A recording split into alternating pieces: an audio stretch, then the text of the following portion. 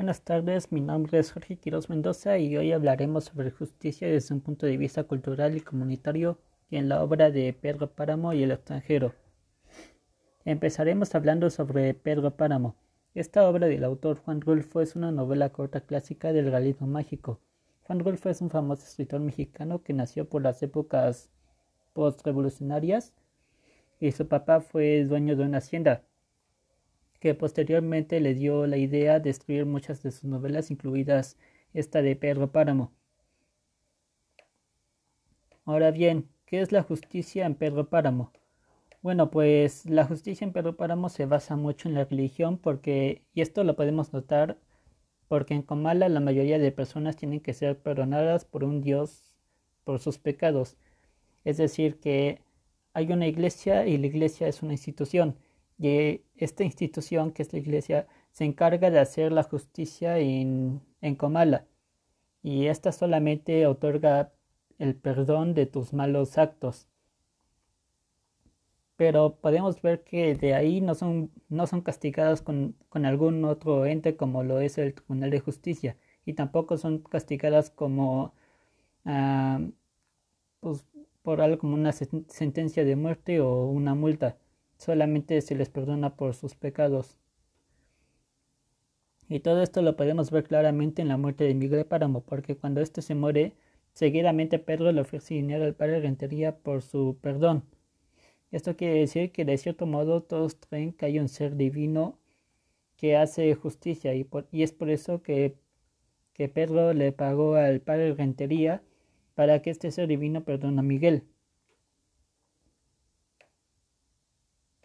Y hablando de los sobornos, podemos ver que la justicia en Pedro Páramo está muy corrompida, ya que aparte de ser la iglesia, el padre de Rentería podría ser como el juez, y entonces Pedro le pagó al padre de Rentería y el padre de Rentería aceptó el soborno de Pedro.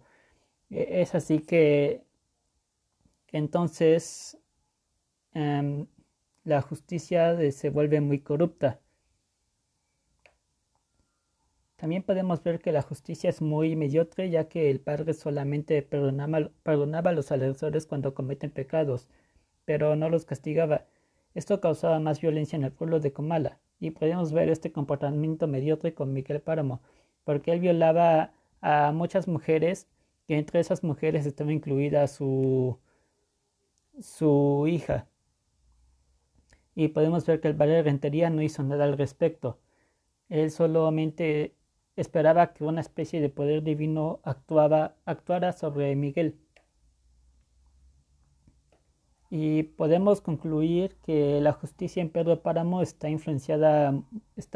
muy influenciada por la religión católica y se toma mucho en cuenta el castigo de Dios, ya que el pueblo no impone ningún castigo físico o económico. Y aunque presencialmente no exista alguna organización que castigue por las malas acciones, podemos notar que hay un padre encargado de perdonar las malas acciones de los demás, y este hace mal su trabajo al aceptar sobornos. Y pues bien, ahora podemos pasar con el extranjero. Esta obra del autor Albert Camus es una novela representativa de la filosofía del absurdo. Albert Camus fundó una compañía de teatro y ejerció el periodismo en Argelia y París. Este se unió al Partido Comunista, pero lo abandonó muy pronto. En 1942 publicó El extranjero y El mito de Sísifo, en las que explora la idea de la acción sin sentido mediante la filosofía del absurdo. Más tarde publicaría las obras de teatro Calígula, La peste y El hombre en rebeldía. Y pasando con el análisis, podemos notar que en el extranjero la justicia está en gran medida influenciada por la religión, ya que durante los interrogatorios de Mersault podemos observar que el juez le ofrece perdón por lo que hizo solamente si muestra arrepentimiento, porque según el juez, Dios otorga el perdón a todos solo si muestran arrepentimiento, y que uno no siempre es completamente culpable como para que Dios no lo perdonara. pero también podemos observar que la religión no toma completamente el papel de la justicia, ya que más adelante en el juicio podemos ver cómo se toman en cuenta otros factores aparte del factor religioso. Y como ejemplo podemos ver que como testigos fueron el personal del asilo a, a testificar lo que Mersault hizo con las acciones de Mersault cuando se murió su madre. También podemos notar que para hacer justicia se critica más la persona por individuo que por sus crímenes, ya que en el juicio todos preguntan por lo que hizo el día que murió su madre, y podemos notar que todo el juicio gira en torno a eso. Para ejemplificar, cuando en el juicio dan la palabra a todo el personal del asilo, los jueces preguntan sobre lo que hizo en la muerte de su madre. Y si observamos bien, podemos observar que el personal del asilo no debería por qué estar en ese juicio, porque no son testigos del asesinato al árabe, y que realmente el problema que se estaba tratando era el asesinato al árabe y no sus acciones cuando se murió su madre. Y también podemos notar que el penitenciario ejerce la sentencia de Mersault basándose en su indiferencia y acciones basadas que en la situación con el árabe. Y esto lo podemos justificar ya que en una parte del juicio el penitenciario exclama que nunca había visto un hombre tan indiferente y tan frívolo, y es por eso que con mucha razón tiene que ser asesinado por la justicia. Y si bien es cierto que puede ser necesario saber las acciones pasadas en Mersault para tener una noción de qué clase de persona es, también está muy mal determinar todo el juicio en base a lo que Mersault hizo cuando murió su mamá, ya que el verdadero problema es el asesinato al árabe.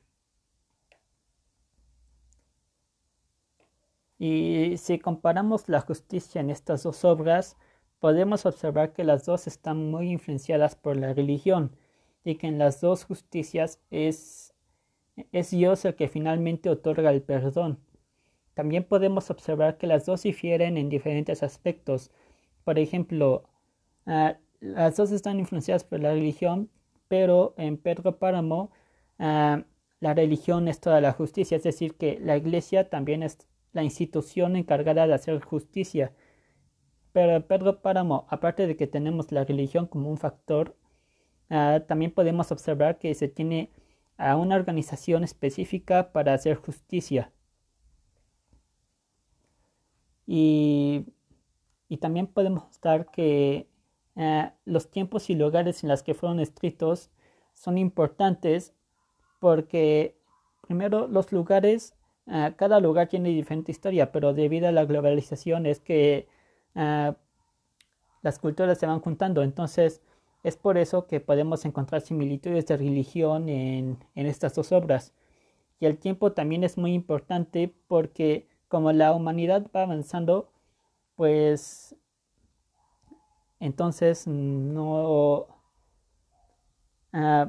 puede que difiera mucho las ideologías del pasado que las ideologías del presente, también su moral y sus valores. Pero como en este caso Pedro Páramo y el extranjero no son tan alejados de época, podemos notar que esta similitud con la religión. Y este tema es importante porque la justicia es la forma en la que los ciudadanos de una nación ejercen sus derechos, valores sociales y morales. Actualmente la justicia es vigente a nivel mundial porque, como dije antes, es la forma en la que los ciudadanos ejercen sus derechos, y los derechos humanos siempre serán vigentes. Y eso ha sido todo. Adiós.